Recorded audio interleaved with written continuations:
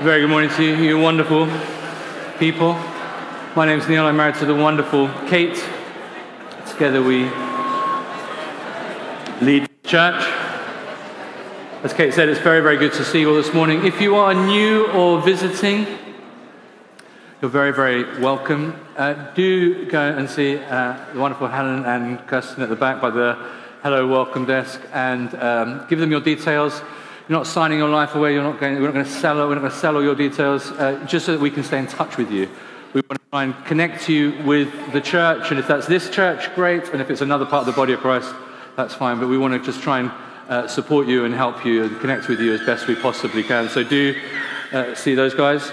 In a second, offering baskets will come around. They're kind of like white basket things. If you're new or visiting, just ignore those, pass those around. All the money, we felt like the Lord said a few years ago that all the money that goes into the offering baskets on a Sunday we're to give away.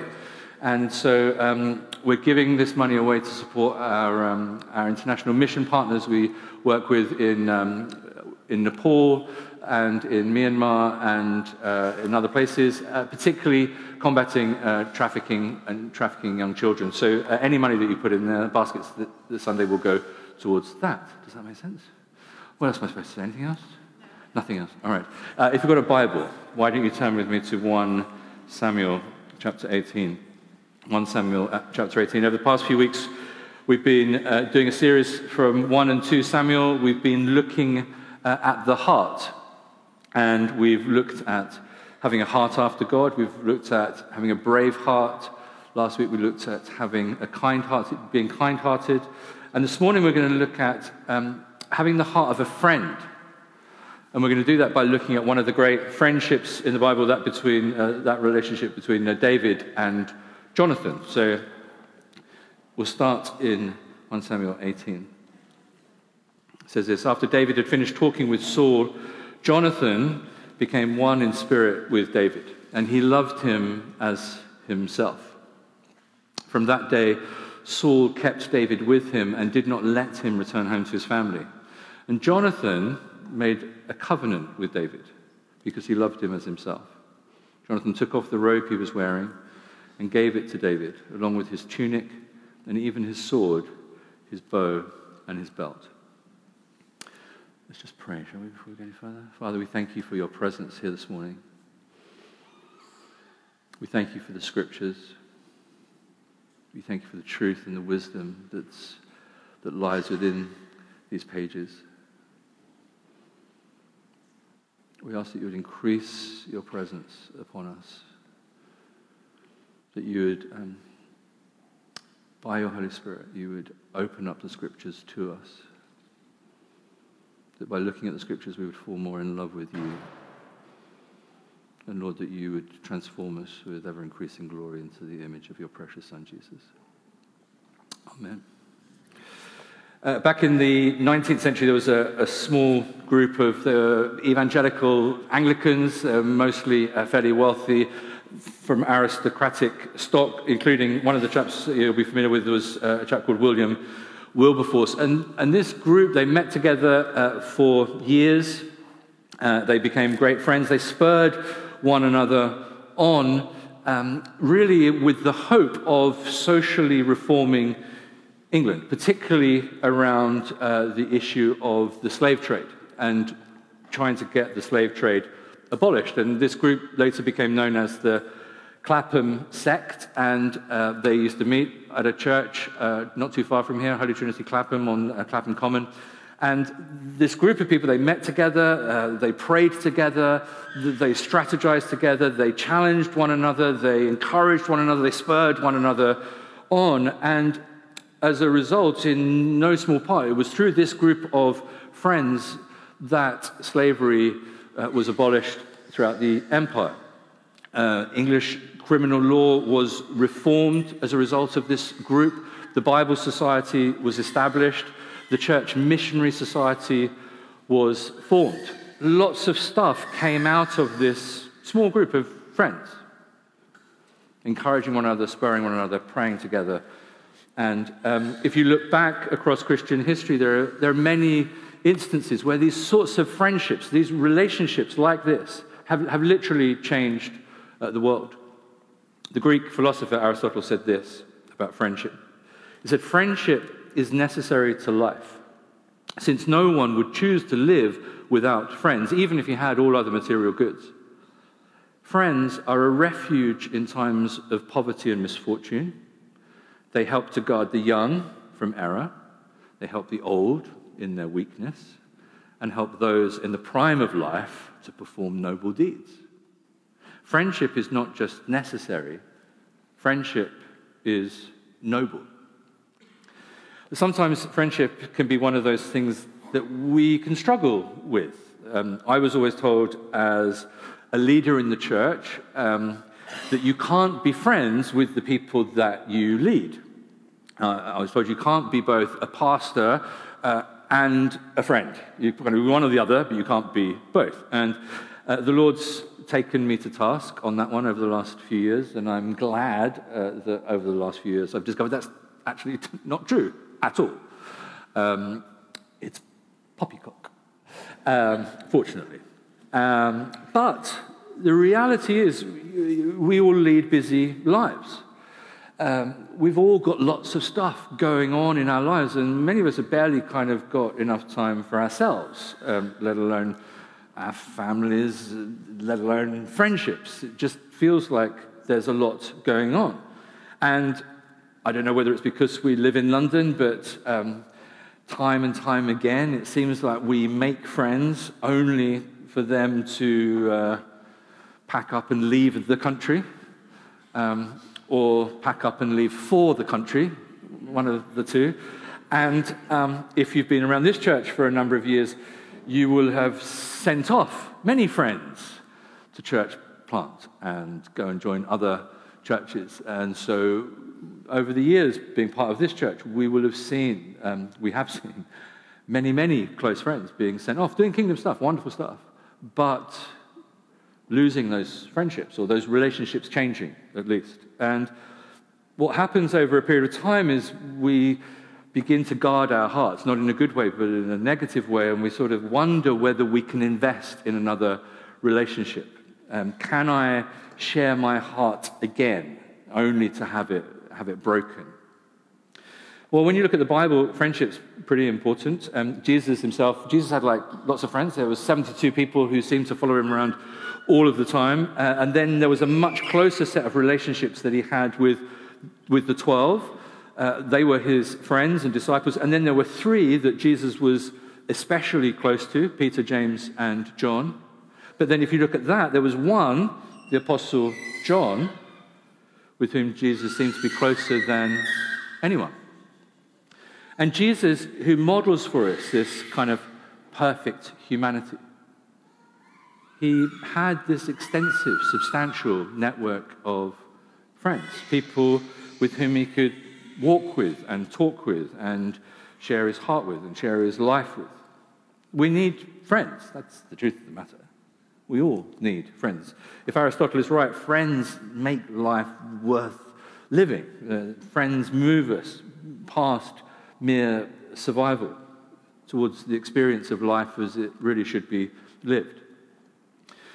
Now, as we talk about having a heart after God, and particularly about having a heart for friendship this morning, I'm not talking about how we get our needs met through friendship. I'm not talking about how we can win friends and influence people, how we can get people to kind of get near us so that those other people, like us and serve us and do the things that we want them to do, right?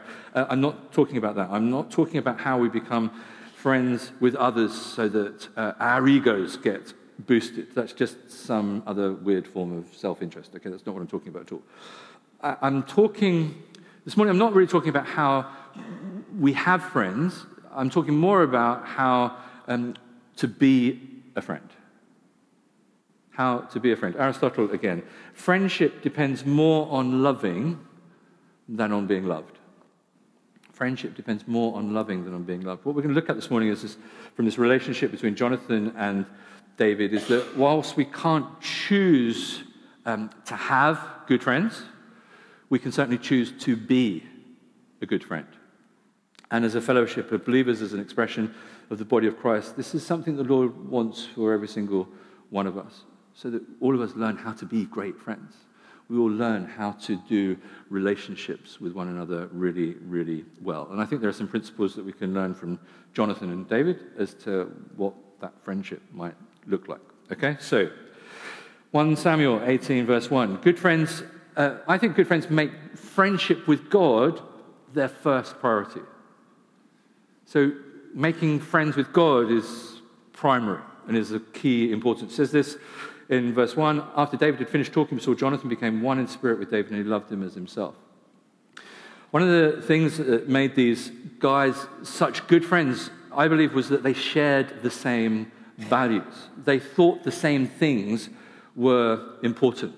And the most important thing for both of them was loving God, first and foremost. That's what really mattered to them. And over and above everything else, they both wanted to love and serve the living God. C.S. Lewis, in his book, The Four Loves, said this of friendship.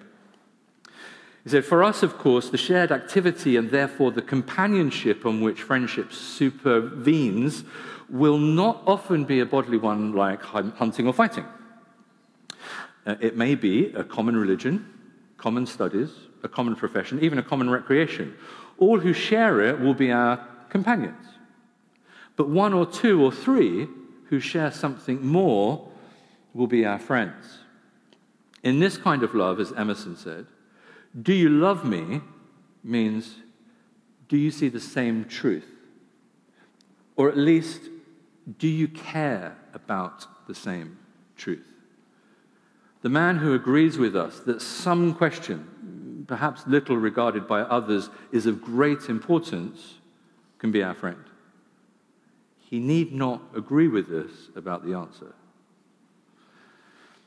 Jonathan and David, they shared this same truth, the truth found in loving God and the truth found in the living God. They both shared this same vision. They both wanted to see God's rule and his reign extended across the earth. They had the same heart and desire to see God's will done. They had the same passion. They had this love for the person and the purposes of God. David, as we know, was a man after God's own heart, and Jonathan was pursuing God with all that he had. And each one of them, they spurred one another on towards this goal.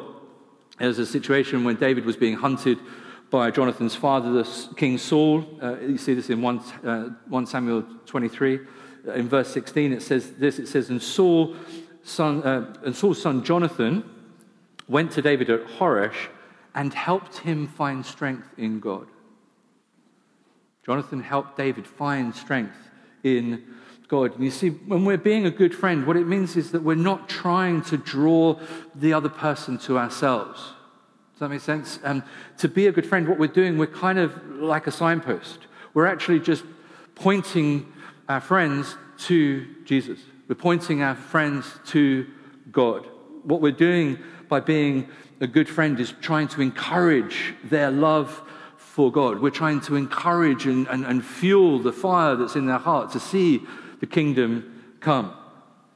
And a question this morning really would be, how are we helping? How are we encouraging? How are we exhorting the people around us that we see as our friends into a deeper and more meaningful relationship with God? Because that's the heart of a friend.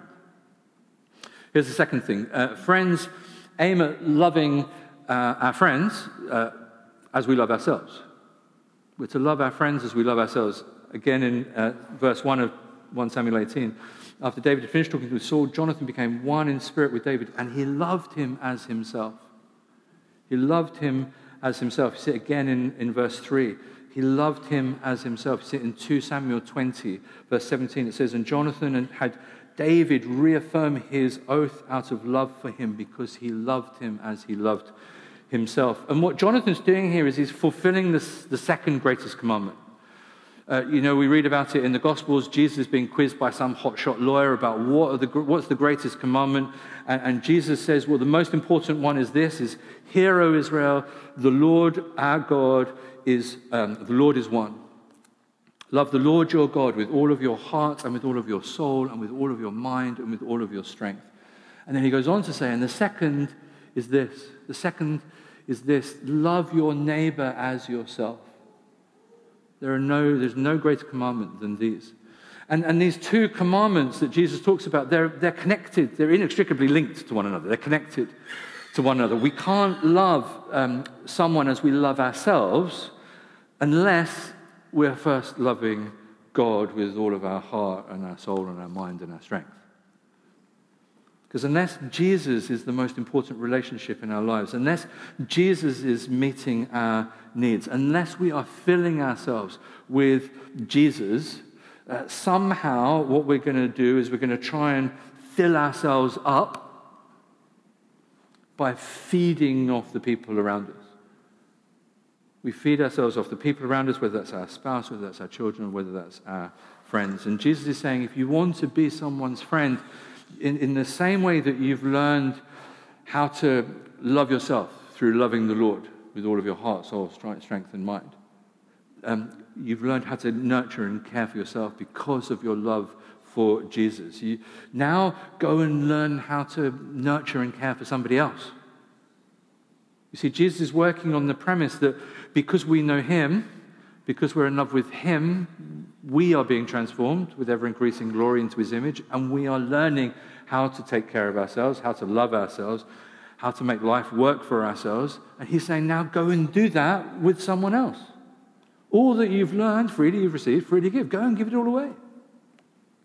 If you want to be a friend, look after somebody else. If you want to be a friend, help somebody else's life work well for them because of all that you've received from your heavenly Father. Are we looking to find ways to make the people in our lives more easy?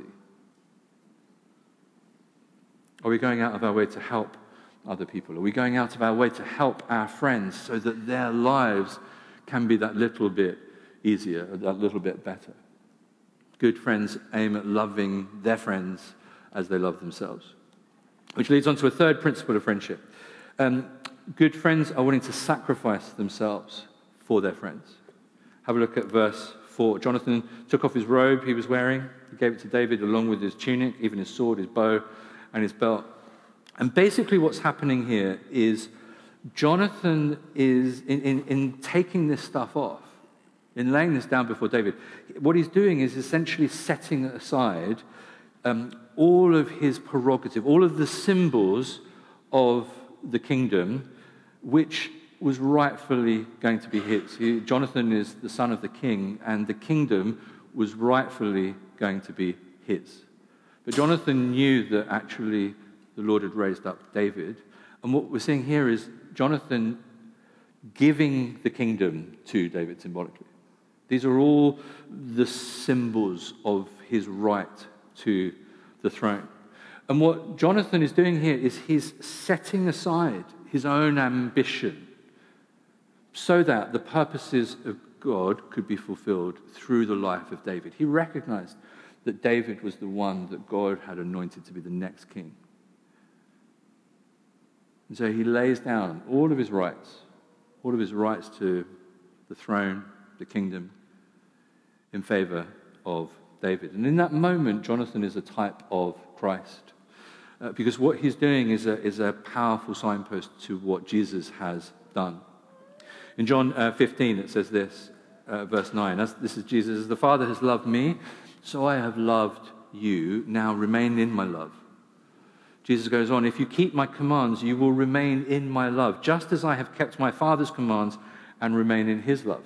I have told you this so that my joy may be in you and that your joy may be complete. My command is this: love each other as I have loved you.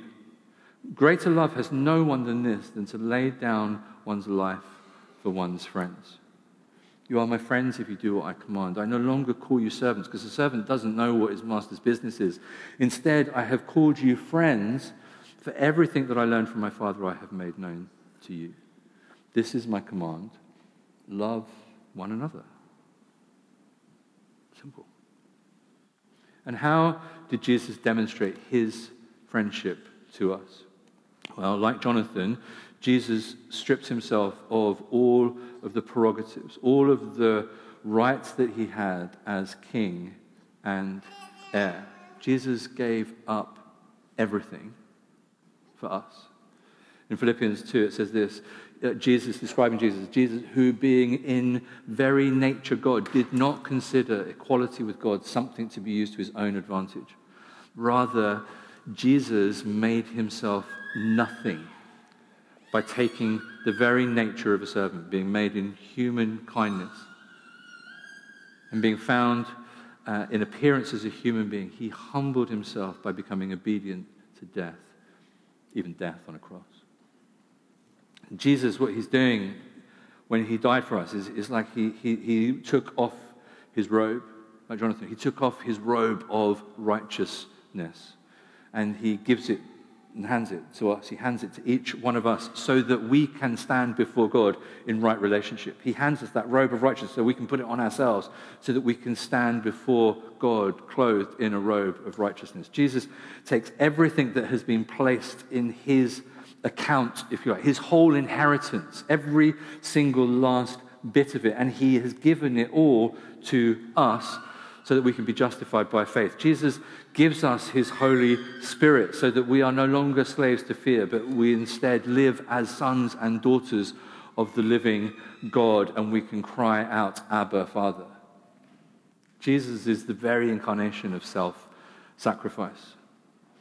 Jesus is the very embodiment of greater love. Has no one than this than to lay down their life for their friends. That's what Jesus did. Very, very literally. He died that we might have life. And that's the gospel. And in this incredible demonstration of friendship, he says to us, I no longer call you servants, I call you friends. Jesus has laid down his life for his friends, for you and for me. And for us, again, having received so much from him, we want to take that model forward and do exactly the same thing in our relationships with one another, in our friendships with one another. And being a good friend means that there's going to be a price to pay, that we need to be willing to pay the price. Jonathan paid an enormous price. You know, when he said, basically, David, here's the kingdom. You're the one the Lord's picked, not me. Take the kingdom. You take all of my inheritance. It's yours. Jesus paid an enormous price when he chose to redeem and save those of us who were his enemies and turn us into friends with God. There is a great cost to having the heart of a friend. And I wonder how prepared we are sometimes to pay that cost. Because true friendships are expensive. You know, if you want to be a good friend, friendship doesn't come cheap, but it is worth every penny. And this question really is, where are we spending ourselves? Where are we sacrificing our needs to take care of those around us? How much are our friendships costing us? Because that's a good indicator usually of what kind of friend we are. Okay, the last thing. Good friends are friends both publicly and privately. Have a look at verse 3. It says this, Jonathan made a covenant with David. So Jonathan and David, they swore this loyalty, this oath of friendship between the two of them. And it wasn't just, this loyalty and this oath wasn't just something that they kept to when they hung out together, when they spent time together. It was something that they stuck to all the time. It was a serious commitment. In 1 Samuel chapter 19, we read about how Jonathan defends David's reputation to his father, King Saul. It says this in verse 4, Jonathan spoke well of David to Saul, his father, and said to him, let not the king do wrong to his servant David. He has not wronged you, and what he has done has benefited you greatly. He took his life in his hands when he killed the Philistine. The Lord won a great victory for all of Israel, and you saw it and were glad. Why then would you do wrong to an innocent man like David by killing him for no reason? Dad. King. Great one. Just saying. Are we good friends publicly and privately? One way to measure this is how do we talk about the people that we say are our friends when they're not there? Be honest. How many times have you heard people say one thing to somebody's face and then heard them say something completely different when they're not around? And we've all done that. We all do that. I'm guilty of that. But it isn't the heart of a friend. It's not what God has for us. It's not God's best for us and for our relationship. It's just not the heart of friendship. Do we defend our friends whenever the opportunity comes? Are we saying things about other people that we aren't actually prepared to say to them ourselves? Because if not, maybe we shouldn't be saying anything at all. David and Jonathan, they've got this covenant loyalty, and it extends to the way that they talk about one another even when the other isn't there. And a key part of friendship is this commitment to speak well of another person, to uphold their reputation, as we saw Jonathan did with Saul, to uphold their reputation, to defend them when insinuations are being made about their character or their behavior. And just something to remember, if you're with someone who is saying unkind, unnecessary, untrue, that was the motto in our house, it still is, is it kind, is it true, is it necessary? Otherwise don't say it. We use that with our children a lot. If you're with someone who's saying something that's not kind or not true or not necessary about someone else when you're there and that other person isn't there to present their case or defend themselves, just remember it's a pretty good chance that that same person will be saying similar things about you when you are not there. Let's be a people who stand up, who speak up and speak up for our friends in their absence. Let's be a people who challenge one another to not do that when friends are absent. Let's be a people who are committed to putting a stop to someone's gossip and slander and bad-mouthing. Don't let other people shape or influence your opinion of others based on their own sinfulness. Because that's all it is. It's just sin, and we need to call it out. I'm not sure that's quite right. I think if the other person were here, they might have a different perspective. They might have a different take on it. I'm not sure we should really be talking about them right now. I'm not sure you really should be saying that about them right now.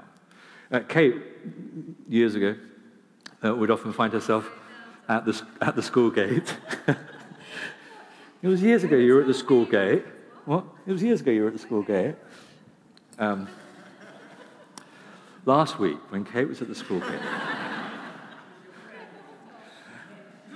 and time again, the women at the school gate, not that there were just women at the school gate, there were men as well, but Kate would find herself talking to the women, they would try and draw her into conversations about moaning about their husbands or their partners. It was one of the favourite pastimes of mums at the school gate, moaning about their husbands. Some of them, not all of them, obviously.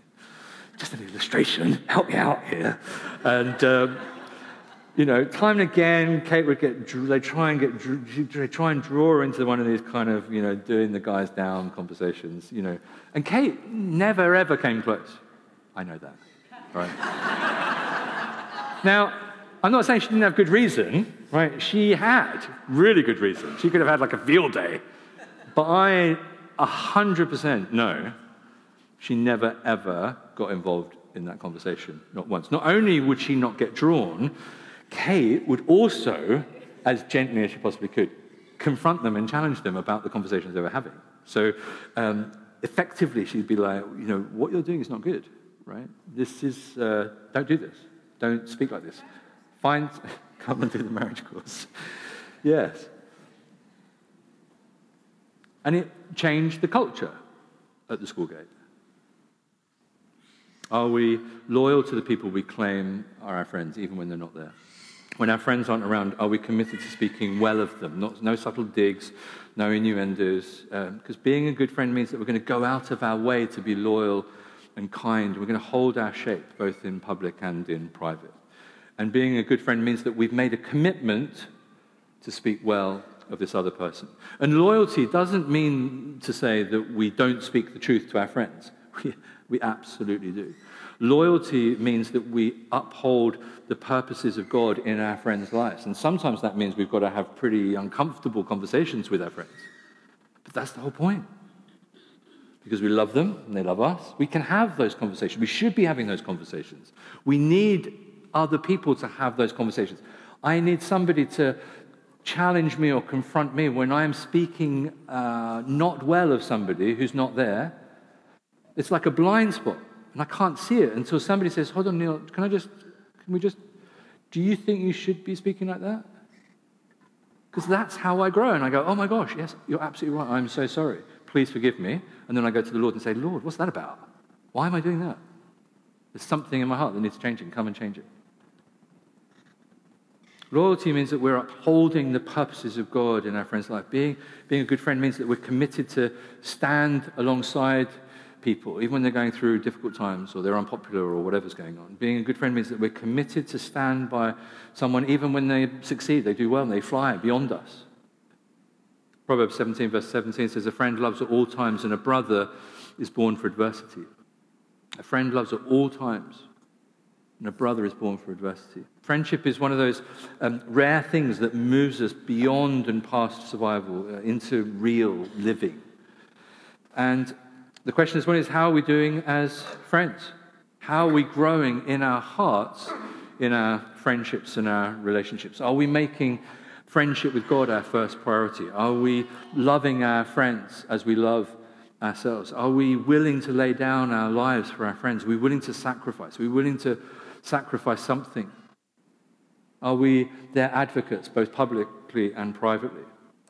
And the reason this is so important is because there's something about the way that we relate to one another that really matters. And I don't really understand it and I can't really explain it. But there seems to be something about the nature of God that is only discovered and encountered in and through the context of our relationships with one another. Does that make sense? It's a bit, I was thinking about it, it's a bit like Psalm 23. You know, Psalm 23, that verse that says, even though I walk through the valley of the shadow of death, I will not fear, for you are with me. And there's something about the nature of God that we can only discover by walking through the valley of the shadow of death. And any of you who have walked through the valley of the shadow of death, whatever that might mean for you, will know that that's true. We walk through the valley of the shadow of death, and it's in that place of despair and darkness and loneliness that we actually go, there's hope because you are with me. Your rod and your staff, they comfort me. And I think it's the same with our relationships. There are some things that we can only discover about the nature of God and about who God is by walking through this life with other people. And that's why there's a thing called the fellowship of the believers. These things called church is why we do things like small groups. These things matter because we can't and we won't get it all on our own. Because in isolation, when I'm on my own, I am phenomenal in my own estimation. Do you know what I mean? I don't gossip, I don't sin, all that kind of stuff. Do you know what I mean? I just don't, right? Because it's when I'm exposed to other people, it's probably all you people that actually make me sin. You see.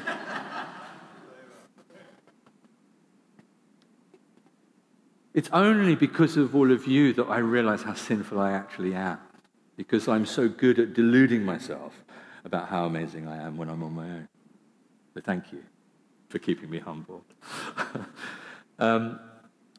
We can't and we won't get this all on our own. There are things about God that we discover in and through our relationships with one another, in and through our friendships with one another. It's as if God is wanting us to see the face of God through the people in our lives. It's as if God is wanting us to see the nature of God displayed in our lives through a person in our lives like a Jonathan. You see, Jonathan knows that he is not going to be king.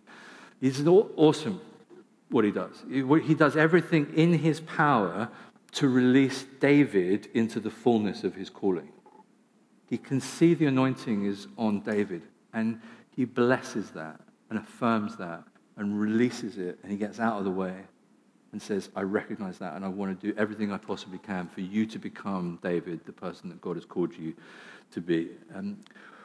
What we're looking for in the lives of the people around us are people who will do that for us. We want people to be doing that for us, and we want to be doing that for other people. Friends around us who might be saying, do you know what? I know it's you, right? It may not actually be me, but it's you. I can see God's anointing on your life. I can see God's calling on your life. And I'm going to do everything I possibly can to help you get into that place of the fullness of that calling. We're looking for people who around us who are going to say, do you know what? I'm going to champion you. I'm going to champion what God is calling you to do, what God has called you to be. I'm going to call that out as best I possibly can. Because when we experience that in flesh and blood, when there are people in our lives who are doing that for us, who are calling out that very best of us, when someone is living like that in front of us, it changes us. It changes the way that we think. And it changes it in a far more powerful way than if you just hear it from me up here on a Sunday. Because what I say here on a Sunday, you'll have forgotten by about 1:30, if it's a good day, right? But when you see it in your life, when you've got somebody in your life who's being like a Jonathan to you, day in, day out, day in, day out, that changes you.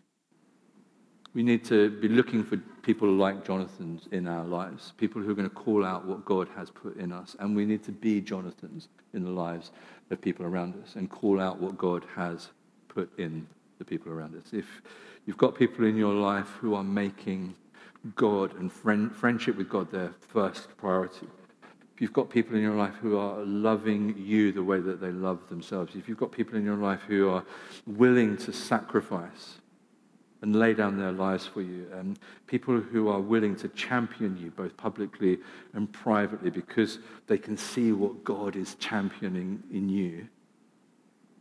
If you see a person do that with you, if you can do that with another person, then we're starting to live out, we're starting to embody as a body the words of Jesus. My command is this: love one another, love each other as I have loved you. Greater love has no one than this, than to lay down their lives for their friends. You are my friends if you do what I command. This is what God is calling us into. He's calling us into deeper, more meaningful, more significant relationships. Deeper, more meaningful, more significant friendships. And we need his help. So, let's pray. Why don't you stand?